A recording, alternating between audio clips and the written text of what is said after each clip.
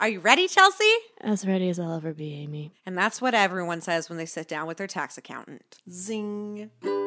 This is Chelsea Wingo. And I'm Amy Covell. And this is our podcast, #LifeGoals. This is a subject that fills most people with dread. Freelance. What are the write-offs? Here we go.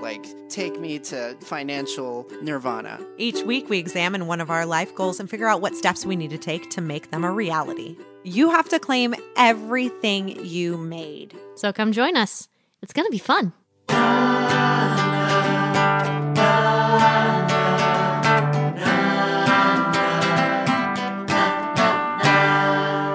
Hello, everybody. I'm Amy Covell. And I'm Chelsea Wingo. And this is #LifeGoals. And this week, it's everyone's favorite, #Death and Taxes. Woohoo! Can't you tell how excited I am for this? We're celebrating the tax season. Yes, we by are. diving into things you should know when you're doing your taxes. Well, it might be a little bit drier than normal, but hey, we need to learn all that we can to be able to file the taxes that we need. Correct. Especially because Chelsea and I work in the film industry. A lot of the work that we do is as an independent contractor. So that really changes the tax situation for us. We do not have a guest today. So No. Our producer, Nico, has stepped in, and he's going to be here to help lighten the mood around this really tough subject. Hi, guys. Yes, he's basically going to provide some laughter, some sass here and there, All you of know. that. All You of know that. I'm gonna Exactly. provide all of that. Thank you, Nico. And of course, bring to the table his own experience and questions around the subject of Yep. taxes. Exactly. And he might even have some knowledge that I might need to know because I'll be honest, this is the first year that I've been the most stressed about taxes because this is the first time really that I had more the temp agencies, the side hustles, and like part-time jobs rather than a full-time gig. And when you kind of get into that category, it really changes a lot. Yeah. If you have one full-time job that you get a W-2 from, that you're an actual employee of, taxes are pretty cut and dry until you have children or get married. But once you have multiple jobs that are paying you in different ways, whether they're taking taxes out or not, it gets more complicated. Definitely. All the is. 1099s. Yeah. Yeah. 1099s are... W-2s, W-4s. Well, okay. W-1099s. There you go first. Right. W-2 and W-4 are the same thing. Okay. A W-4 is what you turn into a job. Okay. That is going to give you a W-2. Gotcha. Okay. And W-9 was the one I would filled out. Is that similar? Fact check time. Yay! Even I am getting confused. And so everybody knows, as we've mentioned before in a couple of episodes, Amy is very well versed in the tax universe because this is also one of her side hustles that she does. So she basically is our expert, our main expert today. So we'll be asking her a bunch of our questions and, just... Okay, just that's try- why my brain was hurting. Okay. I figured it out. W-9 is for independent contractors. So that's what you fill out when you're going to be receiving a 1099. W-4 is what you fill out as an employee when you're going to be receiving a W-2 at the end of the year. I have been doing taxes all day, and that still took me looking on Google to refresh my brain and being like, oh my God, am I mixing things up? This whole thing is just like vocabulary that just can get you really Exactly. confused and frustrated. At the end of the day, you're like, fuck it, let's go just throw it off to someone else and they'll do it for me, which is how I did it for most of my life. And Same here. and for the most part, if you can do that, it is helpful. But the more you know, the better you can prepare for that time that you spend with your tax accountant as well to make sure that you are getting the most out of it. Because they're trained to ask you all these questions to help you get the most out of your return.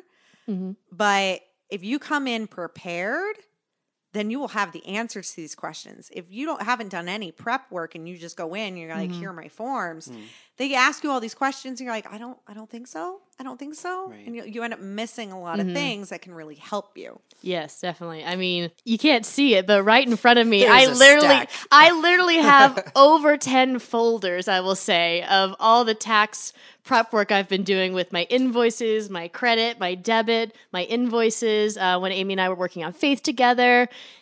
I've printed out a lot of stuff, so my brain is sort of already going down the waterfall of just No, but that's giving good. up. You know, Right? that you've, like, I even have a organized it all. chart. I have a chart that I Nice. wrote out of all the I've different been things, and I prepping think I'm Kelsey missing for stuff. this Oh, for a few okay. months. Yes, yeah. This is why I have all this stuff, because Amy is actually, we're going to be working together to kind of go through this, and so she's already prepped me with all this, and even with just a few conversations here or there, my mind is already like, wait, what? That's tax deductible. Wait, how does this work? How can I apply this? And even with tax laws changing so drastically this year, in a lot of ways it didn't. Okay. So the biggest change I found for me was like, it's a good thing that I do separate out my deductions by each of my different jobs. So because then I was able to use those deductions. They didn't all just fall under my personal. So under my personal side, I ended up being eligible for the standard deduction, which raised this year from $6,000 to $12,000. The whole goal of that was to try to make taxes easier for people. That's my parents were frustrated because they just got the standard this year. And they're like, what? We didn't need all this stuff? I'm like, but the standard's better because then that means more people will not have to do itemized deductions. That's true. It's a big hassle. I remember saving everything and just like adding it all up, and then at the end it was just like, oh, it's better if you just do the standard. I was like, Right. okay, great, all this work. But I think it's great for people to do that work because then as your taxes true. become more complicated or as you are making more money or involved in different business ventures, you're really aware of what stuff will affect your taxes. Yeah, not just that. I was also like, I felt like it was a hands-on experience, like I felt more in control of my taxes, and I never felt that way in my life, I don't think. Yeah, this is a subject that fills most people with dread. I mean, Yep. the phrase death and taxes comes from there's only two things in life that you can count on, death and taxes. Meaning the government's always going to get their share and everybody dies. But death and taxes, it has that morbid feeling. And that's how everyone feels going into tax season. Even the accountants who make their bread and butter off of doing this. God bless. Yes, They're God bless looking them. at the fact that from January through April, they have no life. And then there's all the people that file extensions. Like one of my tax clients is talking about filing an extension. And I'm really pushing him not to because after April, I need to go back and start looking through what I did in first quarter of this year. So that way I can prep that for next year's taxes. Because I prep all year long. So then it's not this behemoth to deal with. So does it just push off all these other things? Like I've never done an extension, so I'm not So familiar. the Yeah. extension is just they give you more time to get your tax stuff together. So like the year that I had my back surgery, we filed for an extension because I had just moved the year before and then I got injured. And so I had boxes that hadn't even been unpacked yet. So I had no idea where all of my necessary documents were from my move, from my jobs in Massachusetts, from my jobs in California. So that was perfect reason to need an extension. So all it does is it gives you more time to get your stuff together. Like, cause you're like, I can't get it together by April. But then is there some sort of like increase in, I don't know. If you file the extension on time, Okay. there isn't. There are different rules for different penalties and stuff like that, especially with like corporate taxes.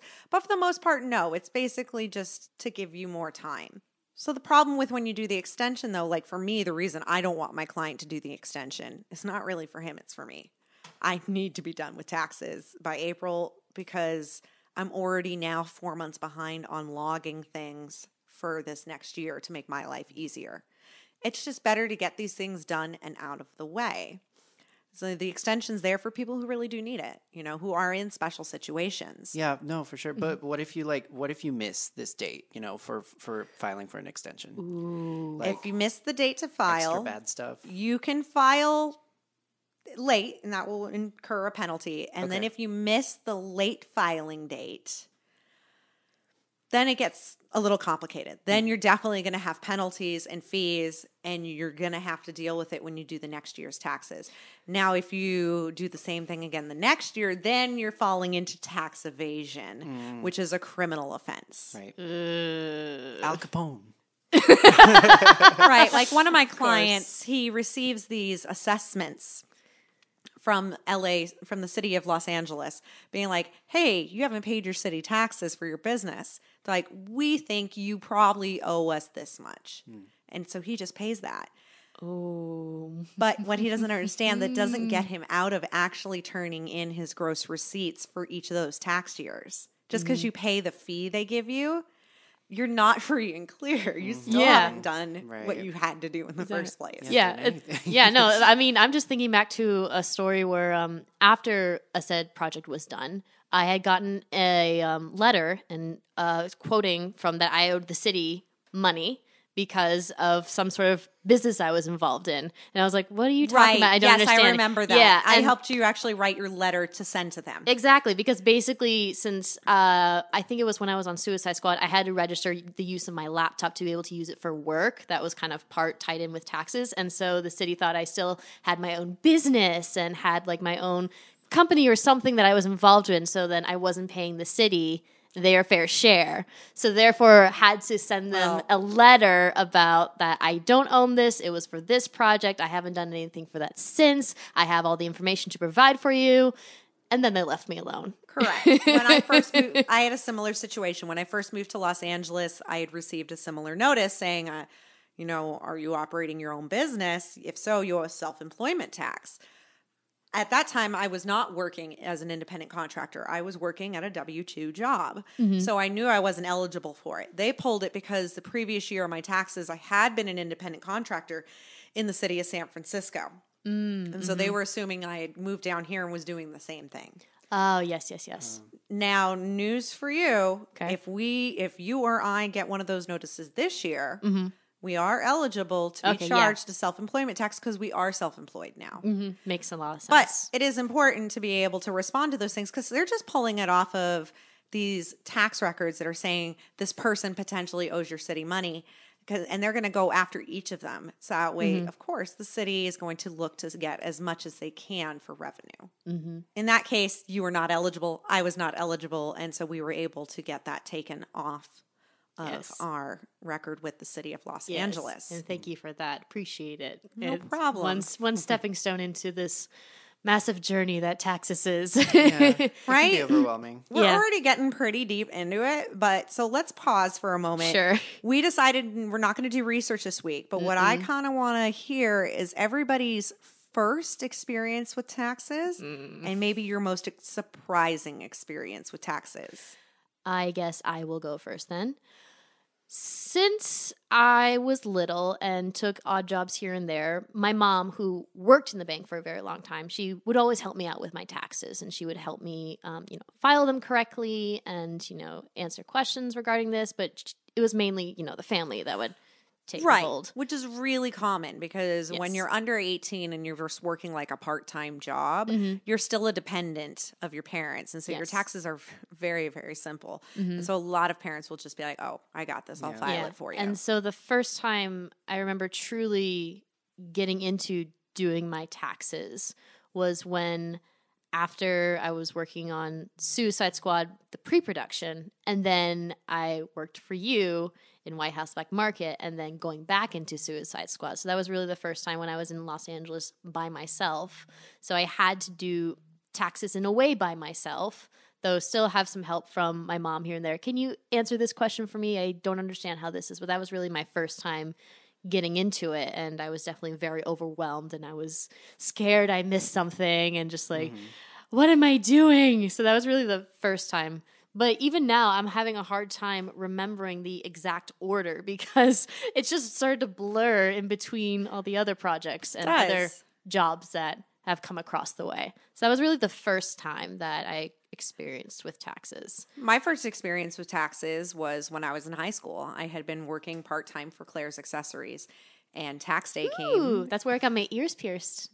That's where I had my ears pierced too. I have pierced many. I took my cousin ear. to get her ears pierced. I have pierced many ears at Claire's. I had both of my ears pierced at the same time, and the person would tell me that pierced it said, "Oh, most girls, they just get the one done, walk off, and then come back." And it's just like, why? Why wait? Why walk off the painful? You could just get it done now and over. The worst is having to pierce babies. Oh my god. Wait, what? That was that's right. Well, Okay. the whole idea is if you pierce their ears when they're infants, then the pain is quick and they don't remember it.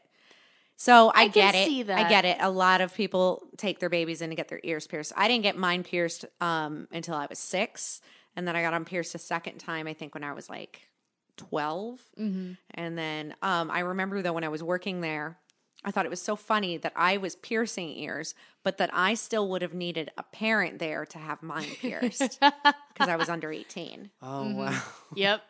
Very Yeah, weird. you're walking around with this piercing gun, and yet you still need. she can't just do it herself. Yeah. Oh gosh, I piercing my first baby was like the scariest. Oh no. Because you both have to do it at the same time. Yeah.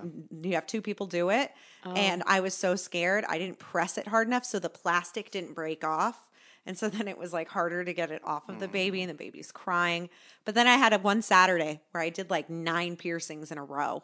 Like, and I I was got just, this. I had like a I'll piercing pierce gun your in baby. each hand, and I'm like, I let's got do this. this. Pierce girl coming your way. Exactly. Okay, back to the So taxes. anyways, so Everyone's favorite subject. I had been working part-time for Claire's, and I remember tax day came along, and I'm leaving for school, and my mom goes, "Oh my God, Amy, your taxes." It just occurred to her that I was going to need to file. And she said, "You know what? Just grab it for me and hand it to me. I'll file it." The next year, she offered to file for me. And I said, no. Walk me through it. I really wanted to understand how to do it. And Very so, mature. Yeah. yeah. And so I have done, so then after that, I either always went to H&R Block or I did at home with TurboTax. Now I use H&R Block at home. I really love their system over TurboTax. That's just a personal preference. But I've taken control of my taxes, and the only time I didn't do my own taxes was that time I filed for an extension. We sent Right. it to a family friend who was an accountant, who was the accountant for my grandfather's, all of his businesses. And so he did it for me that year. Okay. Well, I remember my first time was in undergrad. I had a part-time job, and I mean, similar. I was like, "Mom, can you help me?" In that voice?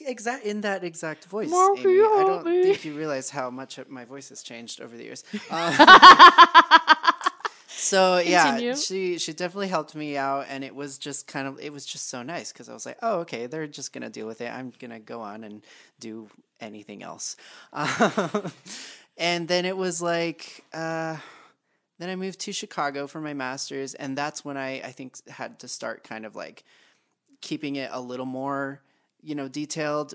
But I did still call my parents and use their same guy, So it was still kind of like I was just sending it off to my parents and they were taking care of things. But I wasn't working that much in Chicago in grad school because grad school is death, guys. And then when I moved here to LA, that's when I was like, all right, freelance, what are the write-offs? Here we go. Like, take me to financial nirvana. So part of my program here in LA, they brought a CPA to our class, and they told us, like all the things that we should do and all the tips and tricks that they do, especially as freelancers, as musicians. We have a lot of things that we really can write off that we didn't know before, and I had no idea.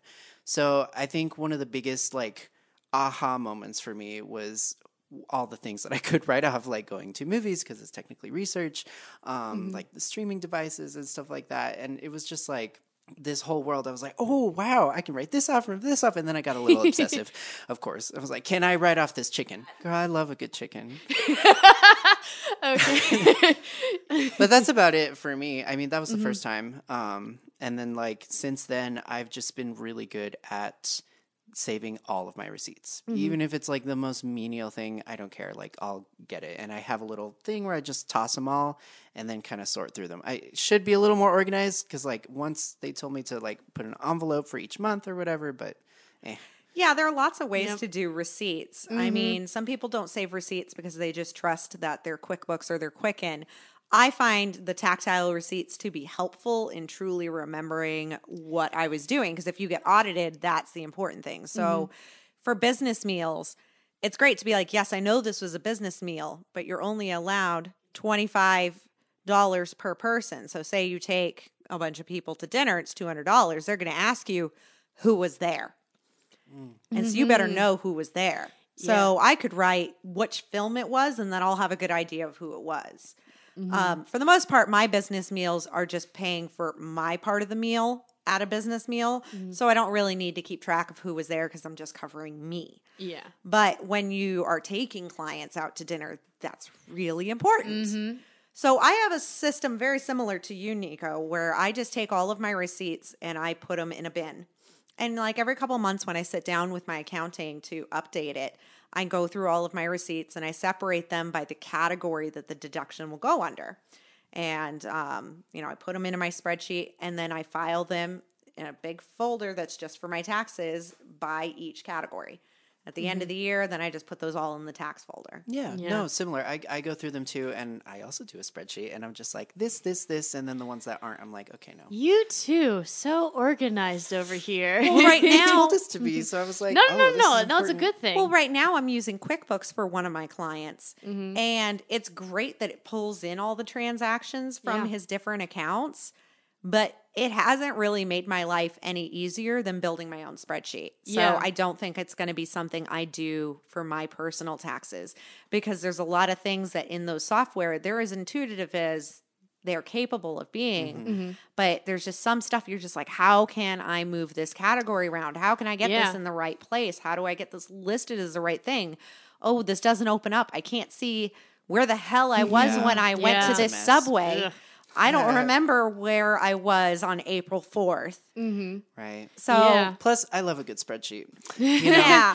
So, when I first moved into freelancing full time, that year I kept every single receipt and I tracked every single dollar I spent. And then that way I could figure out what was going to count, what wasn't. And then the next year I realized receipts that I didn't need to hold on to. So I started making decisions I'm like, okay, I'm not going to hold on to my grocery receipts because that's for personal. I could claim part of my grocery bills because I have a home office, but instead I choose to just claim the meals that I order when I'm working from home.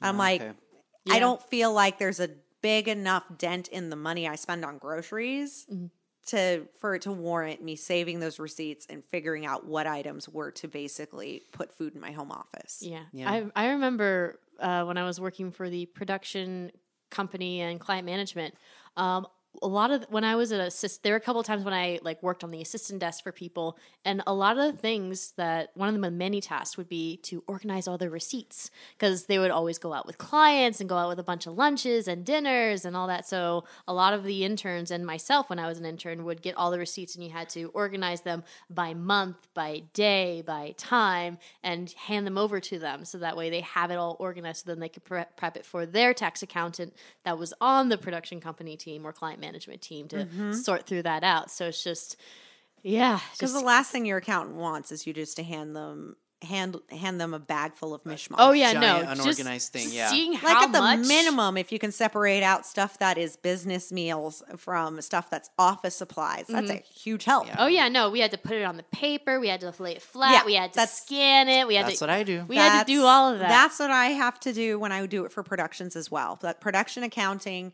is very meticulous because the thing is in production accounting, you're playing with other people's money. Yeah. It's not the production's money; it's the money of the investors, and so you really have to You be feel meticulous. the responsibility, yeah. Absolutely. Now, mine, I don't put them out on the paper and everything. I just have, a paper clip on each one saying these are business meals. And then they're in the years folder because that works for me. And I probably am sick and tired of doing it for productions. So I think if I didn't have to do it for productions as well, I would feel more inclined to actually put mine on the paper all lined up. Get a little bit more organized and deep down. Right. One kind of question that I have, or one thing I'm trying to wrap my head around, is regarding with freelance.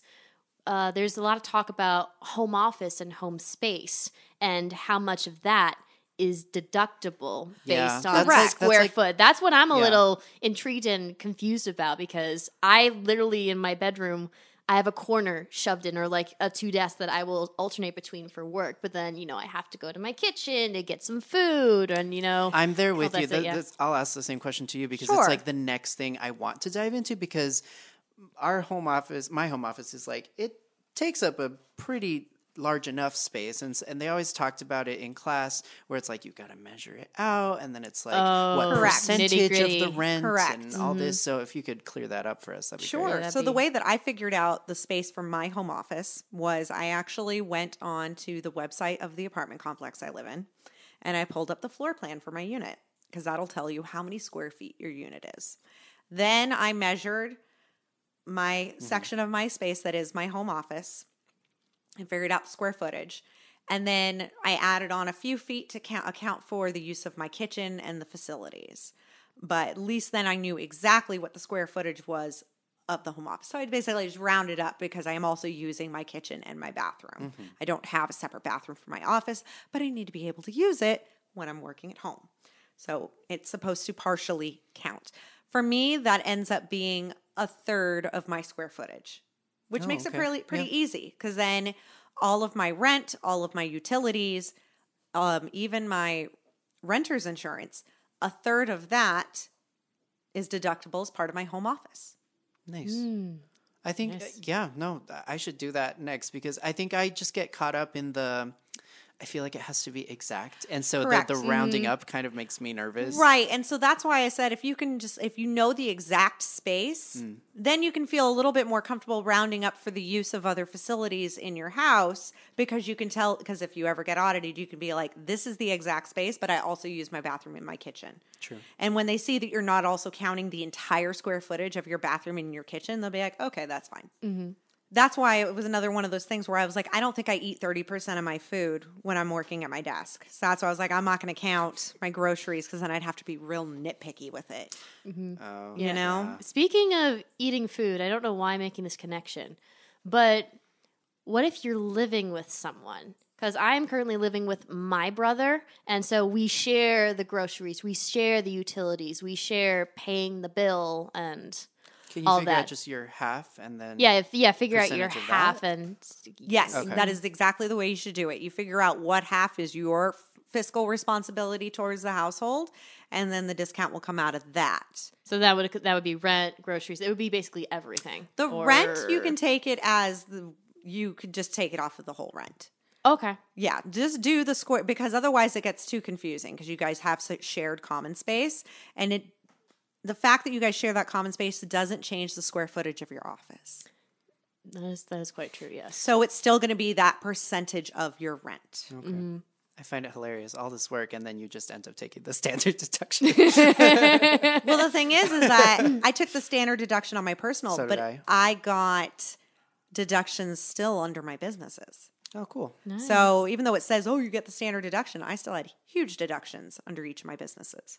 Oh, maybe before we dive in a little bit further, and so that everybody can have an understanding, what is standard deduction? Because Nico already knows. I know because we've talked about it, and I've talked about it with a lot of friends and everything. But for those that don't know, Sure. The IRS comes up with numbers that are the standard deduction and that they're also approved, in the tax laws. Okay. So standard deduction is instead of making absolutely everybody itemize, they estimate that each household will spend at least X amount of dollars that will be tax deductible.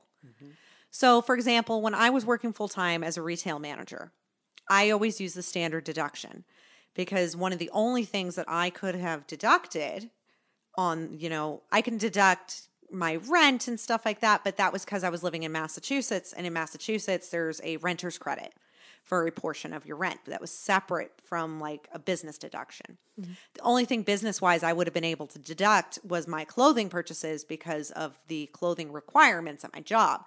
And unless I spent, it was $5,000 was the standard deduction back then. Unless I spent $5,000 or more on clothes every year, it wasn't going to make a difference. Right. So I always use the standard. Now that I have multiple business ventures that I do, I have all sorts of random deductions. So for me, now it is worth it for me to keep track of all of these things. Yeah. They raised the standard deduction, like we mentioned. It's now $12,000. It's double what it used to be per house, And so for a single person, and then it's $24,000, I think, for a married couple. And so the whole goal again was to try to make it easier because deducting can be such a difficult task. I find it more like a game, though. It's like, ooh, can I get higher Once with you my learn how to do itemized it, deductions? than it the is standard? kind of fun. Yeah, I mean, kind of just going into it with Amy and I have been talking about this about depending on what industry you are, what your avenue is regarding what you're pursuing for work, it can be like tax deductible. So I've been like going over my Amazon purchases for like my office or video stuff or my subscriptions or the times I go to the movies. But then my other question is, because each person has a different, career path or a different intrigue, how Right. do you exactly know what can be tax deductible in your category? Or is that So- still just like a game of like cars where you have to A lot out of it and really figure it out. comes out from talking to other people in your industry. That is the best way to learn. Talk to other people in your industry who have been in it longer than you and ask them what types of things are tax deductible. Because some stuff will surprise you. You can also do Google searches and you'll find a lot of stuff out that way.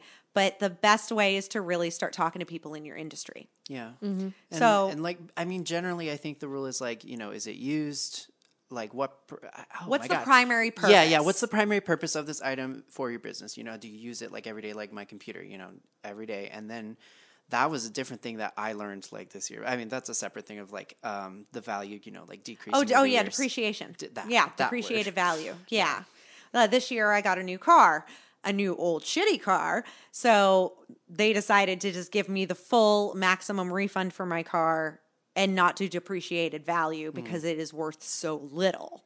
It wouldn't Right. make sense. But if I'd had a brand spanking new car, I will get a deduction every year, and that deduction will slowly lower because Yeah. it's based on the value of the vehicle, but then it gives you a deduction for multiple years of tax returns. Yeah. But it's stuff you use for business. Like I recently got a new office chair, that's a write-off. But stuff like Amy said, definitely ask people in your industry because for the longest time I didn't know I could write off films like going to the movies. Right. And one of my clients writes off going to the movies because his tax accountant told him he could. And I was like, really? Because I know that I can as a producer, but I mean, he can because he's in the industry. And so he's categorized as that. So he's actually lucky. He gets this huge deduction because he goes to the movies a lot for going to the movies when it actually has nothing to do with what he does in the industry. But he's in the industry. But he's in the he's in the industry. industry. Because that's why when he mentioned it, I was like, really? Because you do corporate videos, you don't do anything narrative film. But it counts because he's in the industry. Ooh, I have another question. So as maybe my work and business grows in the entertainment industry, is there a specific tax accountant that I should be going towards and for help, or does it matter? It doesn't really matter. Any tax accountant can take care of your needs and find those deductions for you. So the entertainment lawyers, they really deal with brokering deals. So there aren't really necessarily entertainment accountants for personal tax accounting for people who work in the industry. But we live in Los Angeles, so you might get a reference from somebody else that says, oh, I use this accountant. So someone who has a lot of clients in the entertainment industry is, of course, going to be better at finding those deductions. They know the things you need to be like looking out for. Right. But any accountant can do it. They are trained to look for specific categories of deductions for each type of work. So like the deductions that I get as a child caregiver are different than the deductions I get as a filmmaker. And this is another question that I have, that this is probably the one that I'm most worried about.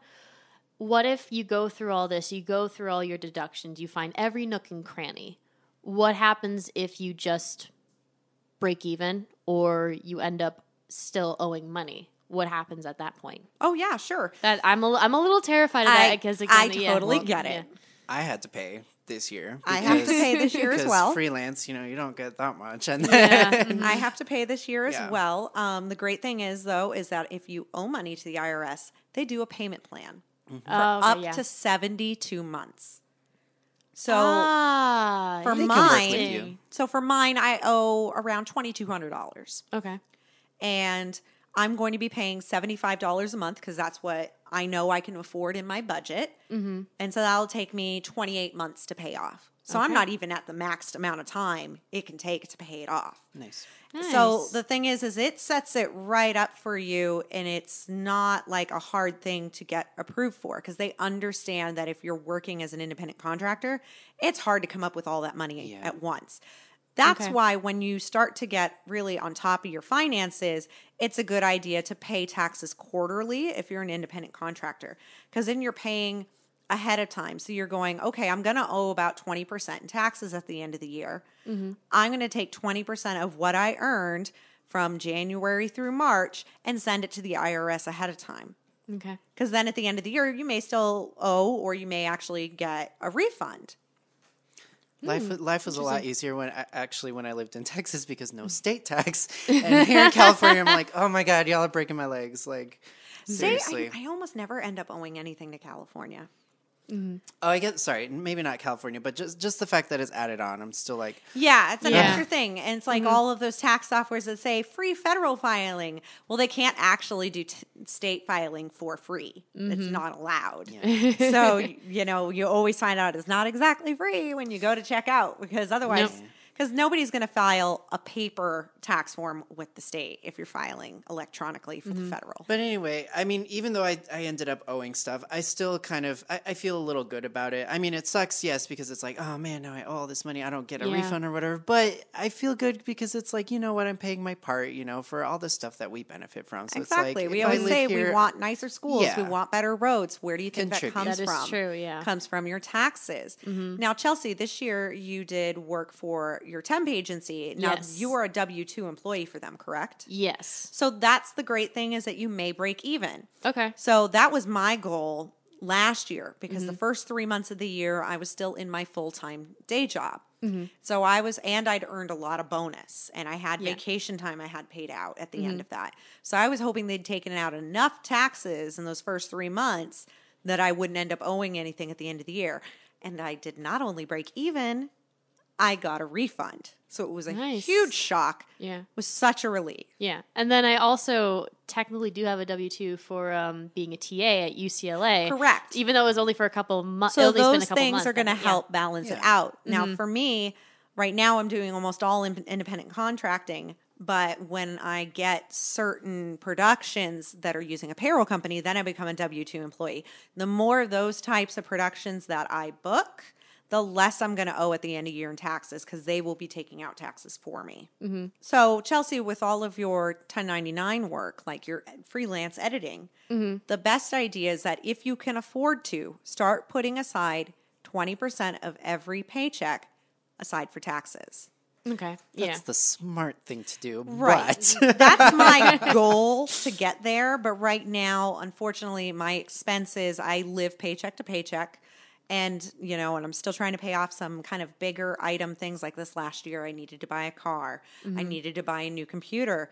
So my bigger jobs went towards that instead of getting put aside for taxes. But that's okay, because it's all a process. I'm not going to be able to do it all at once. This year, I owe $2,200. My goal is to hopefully get that paid off before next year's taxes and not have to make those payments for 2.5 years.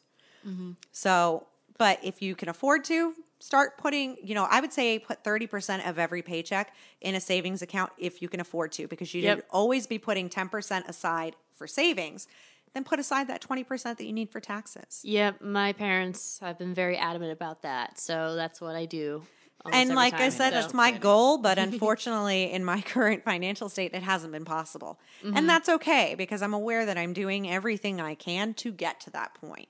See, this is the stuff I wish they taught in school, because it wasn't until, when I first started doing taxes, it was just this kind of thing adults talked about for the longest time. I was like, I don't have to worry about that. And then when you do, it's like, whoa, how do I do any of this? Yeah, because the thing is that when you're young, you depend on your parents or those figures you look up to. Right.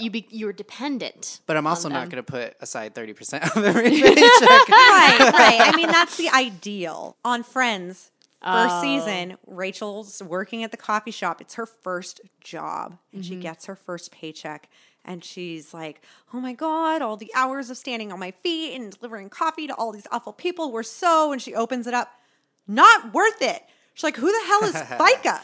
Why is he getting all my money? I remember that. And then Right? everyone felt so bad that they're like, hey, great service today. They start pulling out their singles and their dollars. And we're just Right. like, ugh, I can't. It's so funny because anytime I go see friends who are waiters, I tip them heavily. And they're like trying to give me discounts on things or give me a deal. And I'm like, no, don't.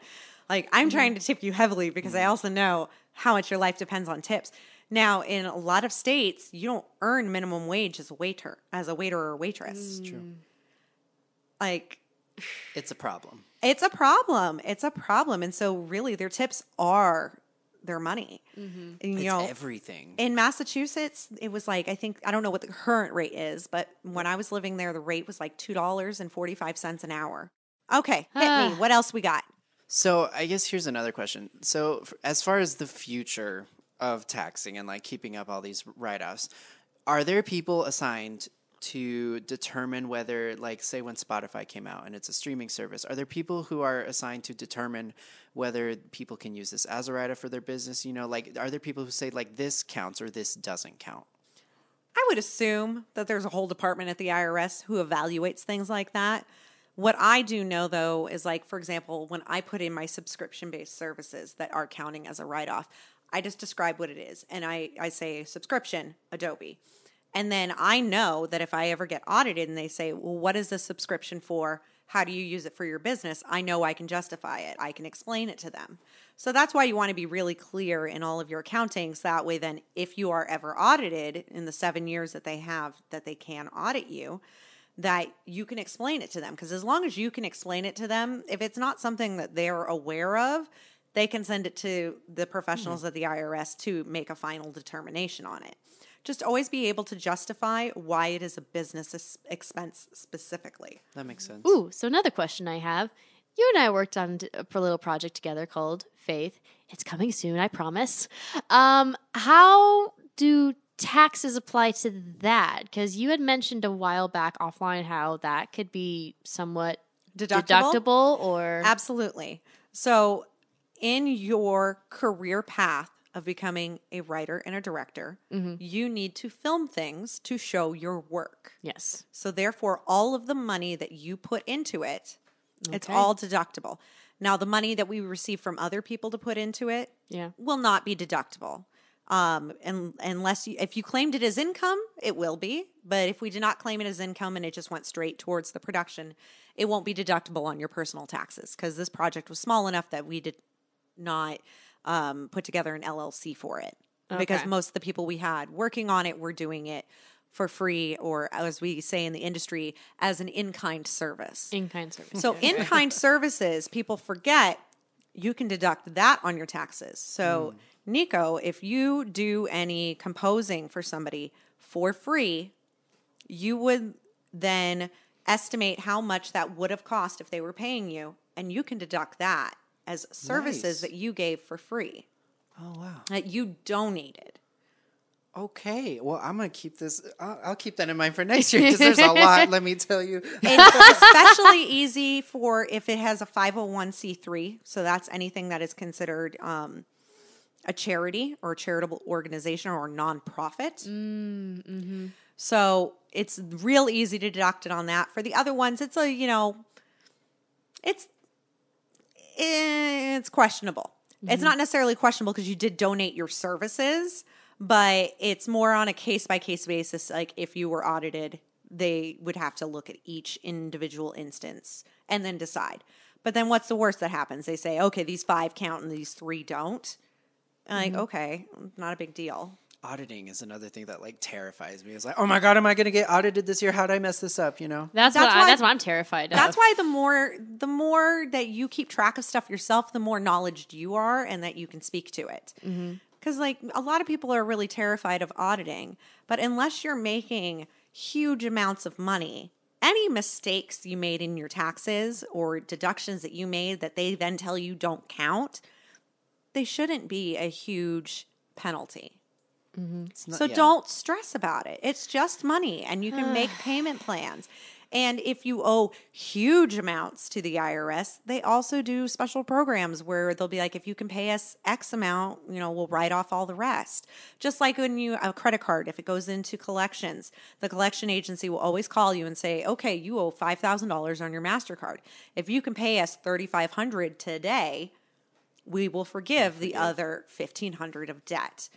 So don't let it stress you out. Remember, don't sweat the small stuff, and it's all small stuff. There's Amy nothing is that staring can't at be me as she taken. says this because I'm already rubbing Chelsea's my head temples. is about to explode. I feel like I'm about to cry right now. I'm a very anxious person, so I'm very scared. Right. I'm very scared. For I will in-kind admit that. services, they are 100% deductible if you're working with a charitable or nonprofit organization. With the other ones, you'd have to kind of look at it on a case-by-case basis. Yeah, it's like, tying it back to hashtag life goals. It's just, taking these large goals and breaking them down step by step so that you can approach it in a manner that's not overwhelming you, to the point where you just want to say, I'm just going to go be in the corner and cry and, everything sucks. It's a He perfect does not know example. that will be me in a little bit. Well, just like I said, last year I kept track of or 2 years ago, I kept track of absolutely everything I spent so I could figure out what was going to be tax deductible in my business. This last year, I didn't have to keep track of as much. So then I was able to up my tax game in different ways in how I keep track of it. Each of these is a small goal. This year my goal is, for the 2020 tax year to be paying quarterly taxes. Now, I'm not going to be able to do it for 2019, but my goal can be for 2020 to be paying quarterly. Yeah. When all this is done, I feel like I will want to incorporate a little bit more of the organizing strategies that you both mentioned of how when you have your receipts from purchasing meals for work and things like that, put them in like a box or a section. And it can even start with simple things. So there are certain restaurants that I only go to if I'm having a meeting. Because then when I see it on my credit statement, I know right away that was a meeting. Smart. Makes a whole lot of sense, yeah. Right? It makes it easier so that way when life gets busy and you forget, I've put in little things to help me remember what it was. Plus, like halfway through when you're going through those receipts, you get to a point where you're just like, oh yeah, there are totally ones that I a smoothie here. You know? I'm sure there are plenty of things I could have written off this year that I didn't because I got a little lazy, and that's okay. No, yeah, same here. There's definitely been times when I was just busy working on at my desk, and I was just like, I can't. I'm too hungry to focus on making something from the fridge. I'm gonna go out to eat, but because I was just caught up in the moment, like I need food, I didn't know if to keep the receipt or not because is it actually taking a break for lunch or work, or is it just leisurely time? I don't know. I was just caught up in I need food, I can't cook, I'm just gonna go and buy it to be convenient for me. Because there are definitely days if I'm working from my desk all day, if I order out food, that's tax deductible. That is a lunch meal.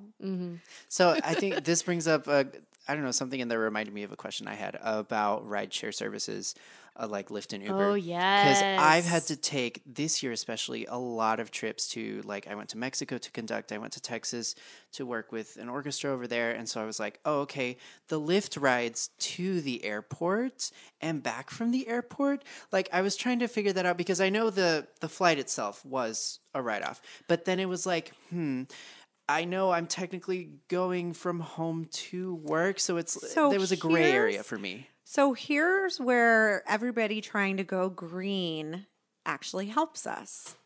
Ride shares and public transportation are tax deductible. All of them.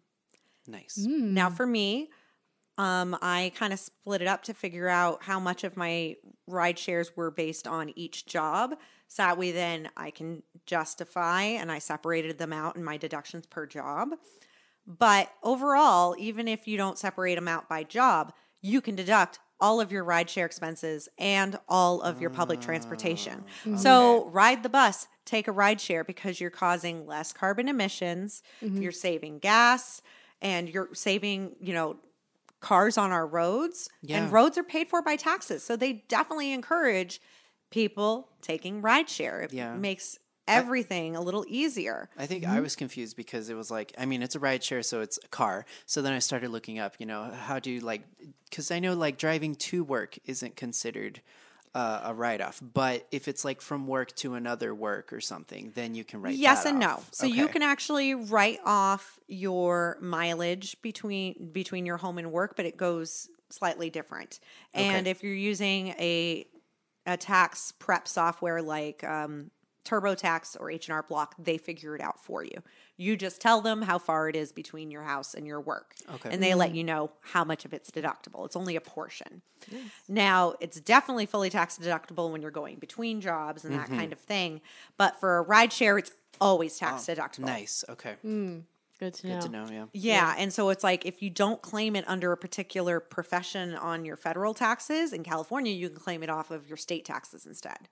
For me, I'd already claimed all of it, so I didn't move it over and claim it in a third category. Okay. Interesting. Because I think I only wrote off like half of them because I thought it was like, oh, the from work.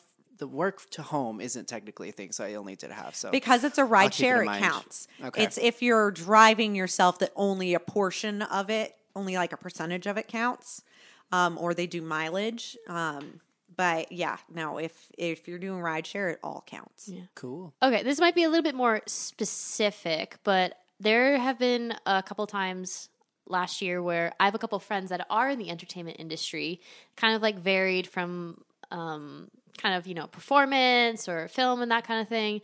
And they would have shows or they would have viewing parties for their work. So I would buy tickets to go see their shows. Is that at all tax deductible or does it depend on the type of... That falls under entertainment and business meals. So Okay. if it is related to your industry, then yes, it's tax deductible. It counts as research. Okay. So as a producer, I could count all of those things, all those different types of shows as research. I personally do not because I know when I go see Bring Me the Horizon play and when I go see Ladytron, Yeah. I'm going for just personal enjoyment. Or what's the name of your favorite band? Remind me one more time. Spill Canvas. Still Canvas, yes. Right. Yes. But if I'm going to go to a film festival, Yeah. that's going to count. That's Yeah, more for research. sure. That's Yeah. me mingling in the entertainment industry, seeing who the hot new directors are and cinematographers are, seeing what direction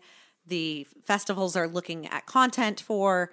That's totally related. So it really just kind of depends on the event. Like if it was something that you would have just gone to anywho, then it's personal. But if these are people that you are networking with, and the reason you're going is because you're networking with them and the people that are there. Okay. So, for example, I took the youngest girl to a play a few months ago because there were people that were going to be there that she should meet that will further her career as an actress. That's business related. Okay. Alrighty. Cool. So you and I can talk offline about some of the specific instances, and Yeah, I'll help yeah. you figure out if they count or Exactly. not, because each person's situation is different. And even though you could just count them all and be like, if you get audited, can you justify them all? Yeah, and then I Keep think that in mind. yeah, and I think going off of that, what would you say are the specific categories that people can look into? Yeah, so these are each. kind of the main categories that I use to prep my taxes all year round. So, public transit, so include my ride shares and my bus and all of that. I keep track of my rent and utilities because then that'll be easier for figuring out my home office or if you live in a state that has rent tax credits. I keep track of business meals, entertainment. I usually will keep track of all entertainment and then weed out the stuff that's personal at the end. I keep track of all office supplies that I purchase for my home office, any supplies that you buy to do your job. And so what you have to learn is the difference between soft goods and hard goods. So soft goods are things like office supplies that you're going to use up, like paper, printer ink. Hard goods would be like, I bought myself a new computer. And so that computer is going to fall under the depreciation category Is where it now an asset then? Yes. Okay. Yeah. So assets are what fall into the depreciation Yeah. category. It's something that is expected to have more than 1 year of use. Now, my hard drives have more than 1 year of use, but the likelihood is I'm going to have to buy a new hard drive every year to handle all the different projects I have. So, in all reality, they only have 1 year of use because once they're filled, they're just sitting on a shelf as a backup. Okay. So for me, they fall under soft goods, but my computer fell under hard goods. And so, which you will either get the full deduction or a depreciated value deduction, depending on how much you spent on it. Because I bought my computer used, I got the full deduction instead of depreciated value. But if you buy a brand new MacBook Pro, you're going to probably want to go with depreciated value. So they give you a couple $100 off every year for like the next 5 to 10 years instead of just getting $1,500 off all at once. Yeah. Well, I mean, I got to purchase a new computer soon, and So literally that'll be just good for traded this in next I year. literally just traded in an old one to get like some money back. So to help have pay your for that, parents yeah. give you the money for it. Okay. Don't have them buy it for you Okay. Mm-hmm. because then you can deduct it. Your parents, they don't need to deduct it. They have enough deductions. All right. So those are things to keep in mind. You got to remember the only things you can deduct are the things that you paid for. Keep track of medical expenses because there are certain things that your medical doesn't cover. So like therapy, I can deduct therapy even if I can't get my medical to pay for it. Yeah. They're trained in insurance offices to continue to reject your claims and try to get you to give up because every company's goal is Right. to make money. Of That course. is literally the definition of capitalism and corporations. Their goal is that they're supposed to make their stockholders money. So the easiest way to do that is to keep rejecting it for stupid reasons that make 0 sense until you give up. Fight the man. So I gave up. I didn't feel like dealing with it anymore, but I knew I could deduct it on my taxes. Because if you spend over X amount on medical expenses, that is tax deductible. Okay. Now, I'm sure a lot of you out there did not have health insurance last year. Thankfully, this is the last year that we're going to be looking at the penalty for not having health insurance. Okay. I did not have health insurance this last year, so I am one of those many people who is paying a penalty. But that penalty plus everything I spent on medical expenses and doctor's visits this last year is still less than I would have spent on a health insurance plan that was available to me. So I knew that going in, so it was the right move for me. That's not the right move for everyone. So really do check out the health insurance market and make the decision that's right for you and right for your family. If you have a family, you're going to need health insurance because you have multiple people who need to go to the doctor who may have emergencies. When Vaccinate your kids. Yes, please. If you're one person, you can kind of figure it out. So for me, I go to the doctor twice a year, go to the gynecologist once a year. It wasn't, a huge thing for me. And I've been through the system of having major surgeries and being in financial need. And so I know what programs are out there if an emergency happens. So yes, it's great to have insurance when you are in an emergency because you will get better care. There's no doubt about it. Yeah. But don't panic because there are safeguards put in place to help you if you're in that situation. So another category would be charitable donations. Keep track of the things that you donate. Whether it's money to somebody who's doing a 5K run or to a feed the homeless shelter. Support the arts. Support the arts. The things that you donate physical or cash-wise, keep track of them. So you do have to keep track of exactly what you donate to places like the Red Cross, Salvation Army, Goodwill. You can't just be like, oh, I donated like $500 this year. They want to know what. So you need to at least keep track of the big stuff, and then you can kind of estimate amount in clothing. And like I said, if you're using TurboTax or H&R Block, they have the list there from the IRS that tells you how much you can count for each of those things to help you fill that in. Now, again, if you're not going to end up going higher than the standard deduction, don't worry about it. But it can be really helpful. Last year or 2 years ago, my parents were hoping to deduct everything they spent moving stuff from their storage on the East Coast out to Washington State, but they couldn't. It didn't make a difference. It didn't raise them above the standard. Because I was also on that trip and also helped pay for that, I took that deduction because they also moved things to my house in Los Angeles. So it is important to keep track of. So just to review, here are some of the top categories that you want to keep an eye on for potential deductions. Office supplies if you have a home office. Subscription services if you use them for work. Hard good purchases like computers, cars, equipment that you've rented, insurances that you have to pay for your job. That could be renter's insurance if you have a home office. That could be premiums that you paid for productions you did. Then you want to keep track of business meals, entertainment if it relates to your business, medical expenses, your rent and utilities, so that way you can figure out what portion of that goes to your home office. Those are kind of the main categories. I think one final big question that I have is it might be very blasé, but what do you think are maybe the top 3 mistakes people make regarding on their taxes that that's a people good one, should yeah. be aware of? Especially since when this comes out, it will still be the high pit of getting all your taxes in. The number one thing I will say, because this also relates to people when they are reporting to unemployment, report everything you make. Don't try to skirt under the radar because someone paid you in cash. Don't try to skirt under the radar because you think that they won't know. Now, there are film productions I did this last year that paid me less than $600. So that means they did not have to supply the IRS or me with a 1099 listing that. That doesn't mean I don't have to claim that I made that money. People have this misconception that if you make less than $600, you don't have to claim it. That's not true at all. That just means they don't require the company to alert you and send out paperwork because it's a big added expense. And if you look at, say, a huge corporation, like say, look at a retail store, you know, if Gap had to send a W-2 to employees who only work there a week, that's a whole lot more man hours they have to spend getting that printed, getting that sent out, cost of getting that sent out. It's a huge expense. So they tell businesses, you don't need to do it because it's too much of a hassle for that little amount of money. But you still need to claim that income.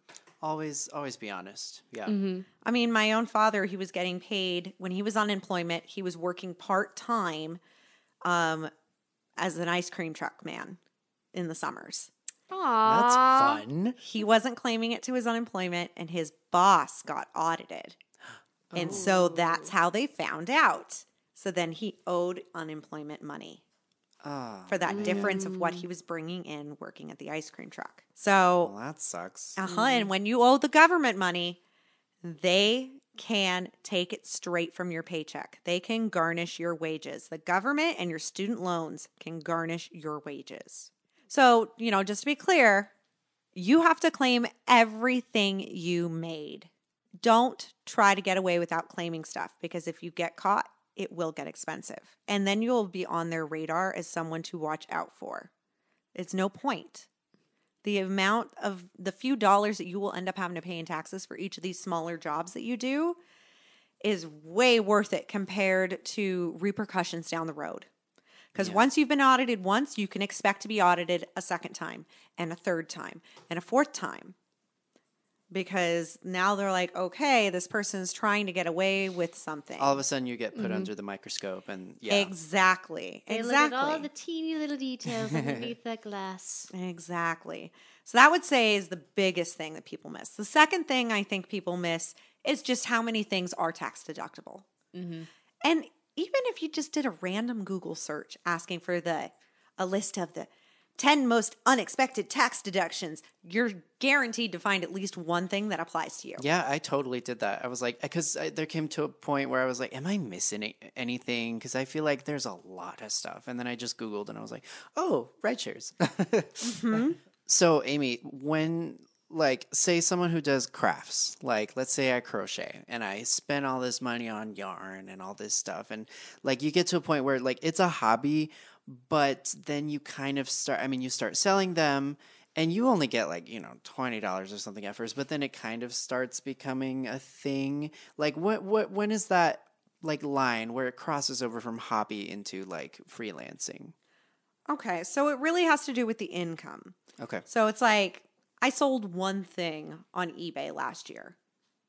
I am not an eBay seller. I have nothing I'm going to be claiming on that. I resold one item. But if that was where a large percentage of my income is coming from, that definitely becomes a job. Yeah. So if you make jewelry and you sell bracelets every once in a while, not a big deal. Don't worry about claiming any of that on your taxes. But if you're making scarves and you probably sell 100 scarves a year, you better be claiming that on your taxes, because how else can you explain to the IRS where this money in your account came from? Yeah, one of my really good friends from college, she works as an artist. And so she sells portraits, she sells paintings, she sells a bunch of her artwork to people. So this was something that will come in handy. Right. Yeah. So some people say, oh, it doesn't matter if it's under $5,000. I don't know. $5,000 is a really big benchmark. Now, Yeah. it doesn't matter unless you have more than $5,000 worth of expenses to subtract. That's true. You're not going to get it. You're not going to really get much of a deduction. But could you explain where that extra $5,000 came from in your bank account? No. Right. Yeah. So you really have to look at it. Is this something that So it's situational. drastically affects my income? Okay. Okay. Like, would I not be able to, like, if I I dog sit, right? If I had like one friend that I dog sit for every once in a blue moon and she pays me to do it, I probably wouldn't claim that. But I Rover sit, and last year on Rover, I think I made $1,500. That paid for an entire month's rent. That had a drastic effect For sure. on my income and Yeah. how I live my life. If selling this stuff is not, if selling whatever your hobby is just a little way to have some money to go out to the movies, probably don't need to count it. If this is how you're paying some of your major bills, count it. The third big faux Final pas thing, okay. that I think that people make is not making sure that the jobs they worked have their correct mailing address.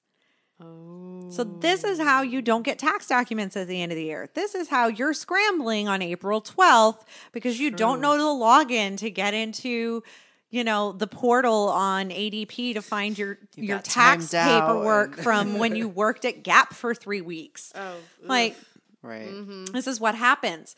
Now, if you do your own tax prep and you're prepping throughout the year, even if you don't receive that tax documentation from somebody, you have the numbers, and so you can input them. So Yeah. that makes it easier. That's true. So, and that's also, if you're doing that, you'll start to realize then in January, okay, these are the places I'm waiting for tax documentation from. They're supposed to send it out to you by January 31st. So if by February 5th, you haven't gotten all of those, you need to start calling them. You need to find out what you have to do to get that tax paperwork. So that way, then you're not scrambling on April 12th. If you're an independent contractor and you don't get one because it was under $600, they're not going to send you one. But you know how much you made.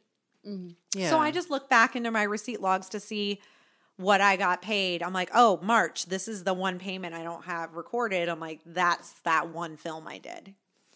So I'm like, okay, now I can say that this film production company paid me this much. Yeah. I think overall for like all taxes, it's just really keep yourself like self accountable because, like pay your share.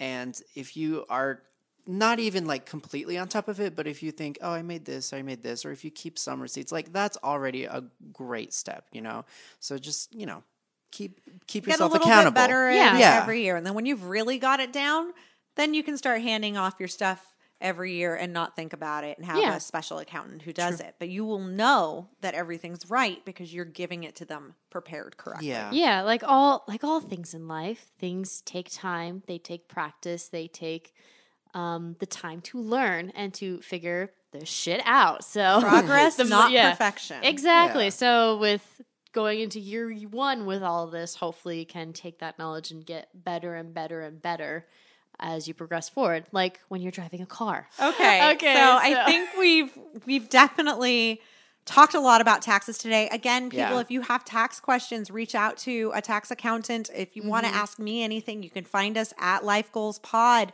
on all of our social media on Instagram, Twitter, and Oh, Facebook. yeah, we haven't even mentioned that. We now have an Instagram, people. Yay. Yay! You asked for it. We listened. Yes, we are on Instagram. We have Instagram. Very, very excited about that. So let's lighten it up a little bit with hashtag hunt. Chelsea, why don't you read the hashtag hunt? Because I feel like I've been talking about taxes okay, it's Forever. my turn now. forever. Woo! And I spent all day doing taxes. So it's So been flipping the roles. I love it. Remember they got Capone for not paying taxes. Hashtag death and taxes.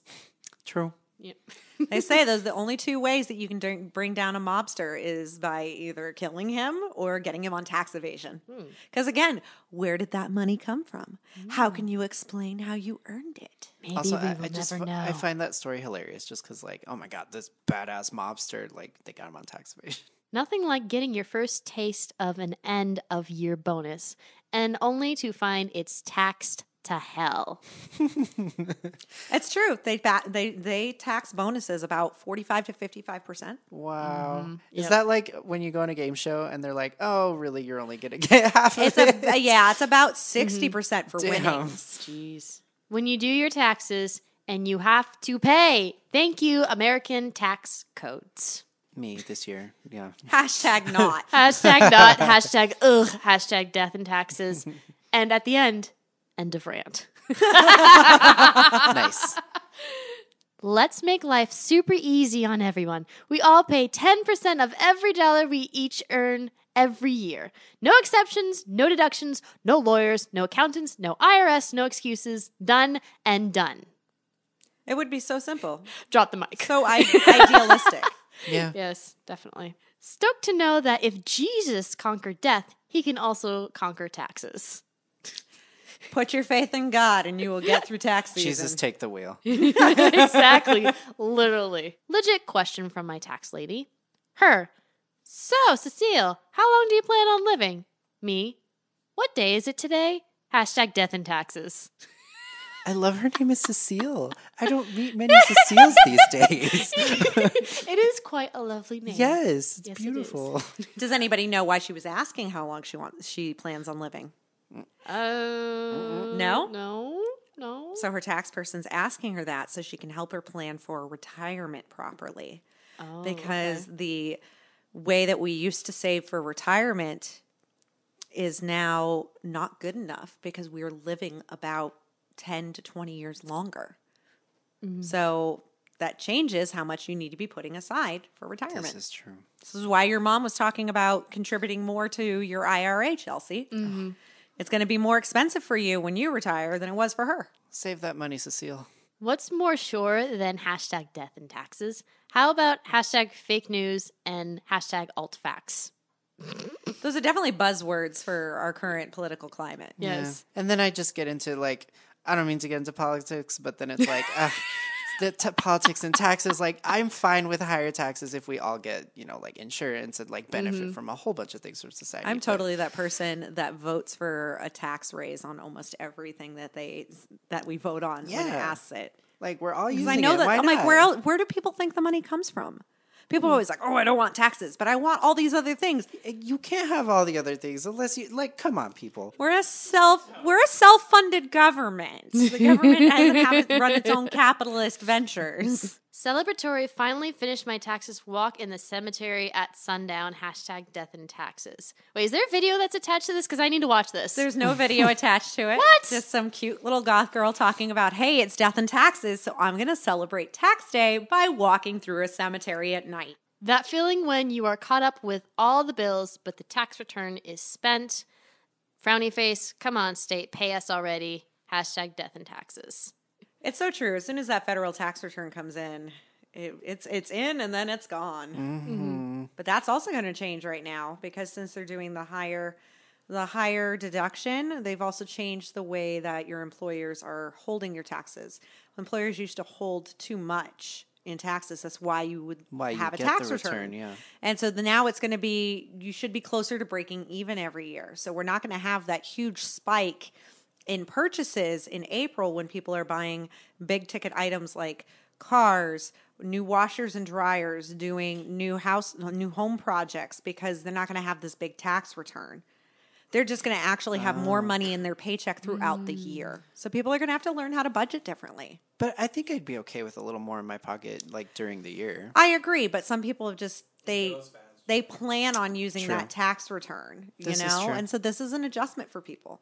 I think this is a nice one to end it on. Nanny, learn anything exciting at school today? 9-year-old, nothing. Why don't they teach us taxes and other important things? Great, I've got this education, but I spend all my money, you know? That's true. Yeah, they don't prepare us to. No, you've really been don't. advocating I've this been the entire saying this. episode. Yeah, it was like this huge revelation in my adult life. And I was like, what?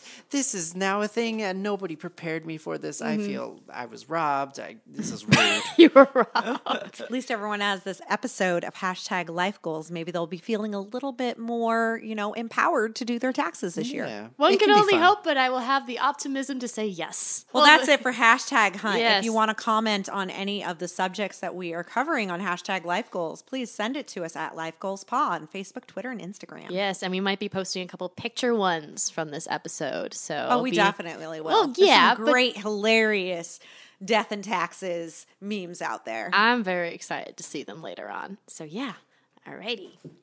Okay, then it's time for the next and almost final segment, challenges. Ooh, Yes. boy, this is going to be a bit of a doozy because by the time that we've recorded this, it literally has been about 3 days since our last episode with my professor regarding a career milestone. So everything's been a little bit squeezed in. Yeah, Shall we we're- say? we're recording this on a different day than usual because we have some schedule conflicts that'll be coming up in a few weeks. So we've only really had 2.5 days with our challenges. Yeah. Which is, can we say challenging? I think we can. I know, so enlightening, right? Challenging. Okay, so how about we say what we've paid off, and I'll go first. Okay. So my challenge from Tim Alban, who is my lecture professor at UCLA, he challenged me to take the 20 pages I had written from the previous week and shorten it to 15 pages. But on top of that, watch 2 movies related to the genre I'm writing, a good one and a bad one. I only got 1/3 of the challenges done. I have narrowed my pages from 20 to 15. Great Nice. job. Good It for was you. surprisingly easy how after you print it out and look at the paper in front of you, like, oh, cross this. Oh, change Yep. that. It's I so easy to edit. Always print out scripts. It makes a huge difference. Yes, no, totally. So I'm very thankful for that. Even when I made all the crosses, there was still about a page left that I had to deduct to. And so I was like, okay, fine. I kind of like this. I'll just take it out for now and see if I actually need it later on down the road. course. So I did that. But I didn't get a chance to watch the movie. So I think that's going to have to be my challenge and like to Right. pay off is to watch those 2 movies, a good and a bad one. Because again, we record again in about another 4 days. Yeah. So we're just going to continue what's left over from this challenge Yeah. and pay it off. Okay. So for me, I owed you a movie because I Yes. did not meet my challenge goal. So I owed you watching Before Sunrise. I Yes. did watch the movie. Yes, and I enjoyed it. I think I would Yay! have enjoyed it. I've known all about this trio of movies: Oh, Before yeah, yeah. Sunrise, Before Sunset, Before Midnight. Midnight. I've been aware of them. I just hadn't seen them. Yeah. So I knew a lot about it going into it, and I did enjoy it. But I think I would have enjoyed it more if I had seen it in my teens or early 20s. that makes a lot of sense. Yes, Because I I would see think that. looking at their interaction now, I'm that jaded adult who's been around the block and been through major serious relationships Yeah. that it doesn't have the same amount of magic or wonder for me. So, but Makes I did sense. really enjoy it. What I did not pay off is I am supposed to read the screenplay of it. Yeah, I think that will be very interesting. I have for- a question for you offline about the screenplay. Okay, yeah. So, and I, of course, still want to pay off my goal of reading through my transcripts and my paper edit of my documentary. Yeah. Okay. So those are going to be the two things that I need to pay off when we meet again. So that, and then mine will be watching those movies related to my genre, a good one and a bad one. I already know what the good one is, which is The Butterfly Effect, is Yes. what I've been recommended. The bad one, I'm gonna have to dive a little deeper and figure that out. Yeah, I might have to do some Google searches. Yeah. So, sorry guys, no full Sorry. payoff this week, but I'm sure you'll enjoy it just as much when we pay off the rest of it at the next episode. So, next episode is going to be hashtag goal resetting. Yes. Basically, after been doing this for a couple of months, we're going to be looking back at the goals that we had set in the very beginning of the year and see if what we've learned from trying to do these goals, if there's anything we want to change, anything we want to add, basically kind of redirect ourselves now Yeah. that we've been in Check the game a in. little bit. Time to check in and refocus. Like we've got to evaluate how we're doing on these and if these are really obtainable goals or if we're just not pushing in the right direction we need to be. Yeah. Yeah, definitely. So we will not have a special guest for goal resetting, but Sorry. we got to dive into that stuff that we set you up with at the Yeah. beginning of the season. Maybe we'll bring Marcus on this time around. He can sassily point out all the things that we've been too lazy to do. Exactly, yes. Oh, he'll Because definitely do that. Thank you so much, Nico, for Thank piping in with you. all of your tax questions and experiences. No problem. It was really helpful to have both of you here, and I think a Yeah, little no. less stressful on Chelsea Yeah. with her giant pile of tax prep yeah, with paperwork. with everything that is I think she right thought I here. was going to make her just like go page by page with her tax information. Yes. I would have been very scared if that were the case, because then we would have been here for hours. And we already know that her head is literally exploding from this topic. And basically, it's I become feel a pool. pieces falling out. It's become of like a yours. pool with little chunks here and there right now, just kind Yeah. of like wanting Well- to become a jacuzzi. Let's sprinkle on some glitter Yeah, Yes, because and send you back hopefully, out into the glitter. world. hopefully it's not Yes. as scary now. No, it's not. It's not as much. Just it's definitely going to be tedious because it's going to take a while to. Dive in. Yes, Yeah, and I'm but yeah. you're gonna feel so good after. you No, know? It's like, definitely. I just nailed again those taxes. break even, or will I owe money? That is Oh, to be well, yeah. decided. We'll pay off that next episode, hopefully. Okay. Well, I hope all of you feel a little bit more empowered heading into this tax season. And we will be ready to share where we are in our goals next week on hashtag goal resetting. But until then, thank you for listening. Thank you. I'm Chelsea Wingo, And I'm Amy Covell. and this is Hashtag hashtag Life Life Goals. Goals. Thanks so much, everybody. Bye bye.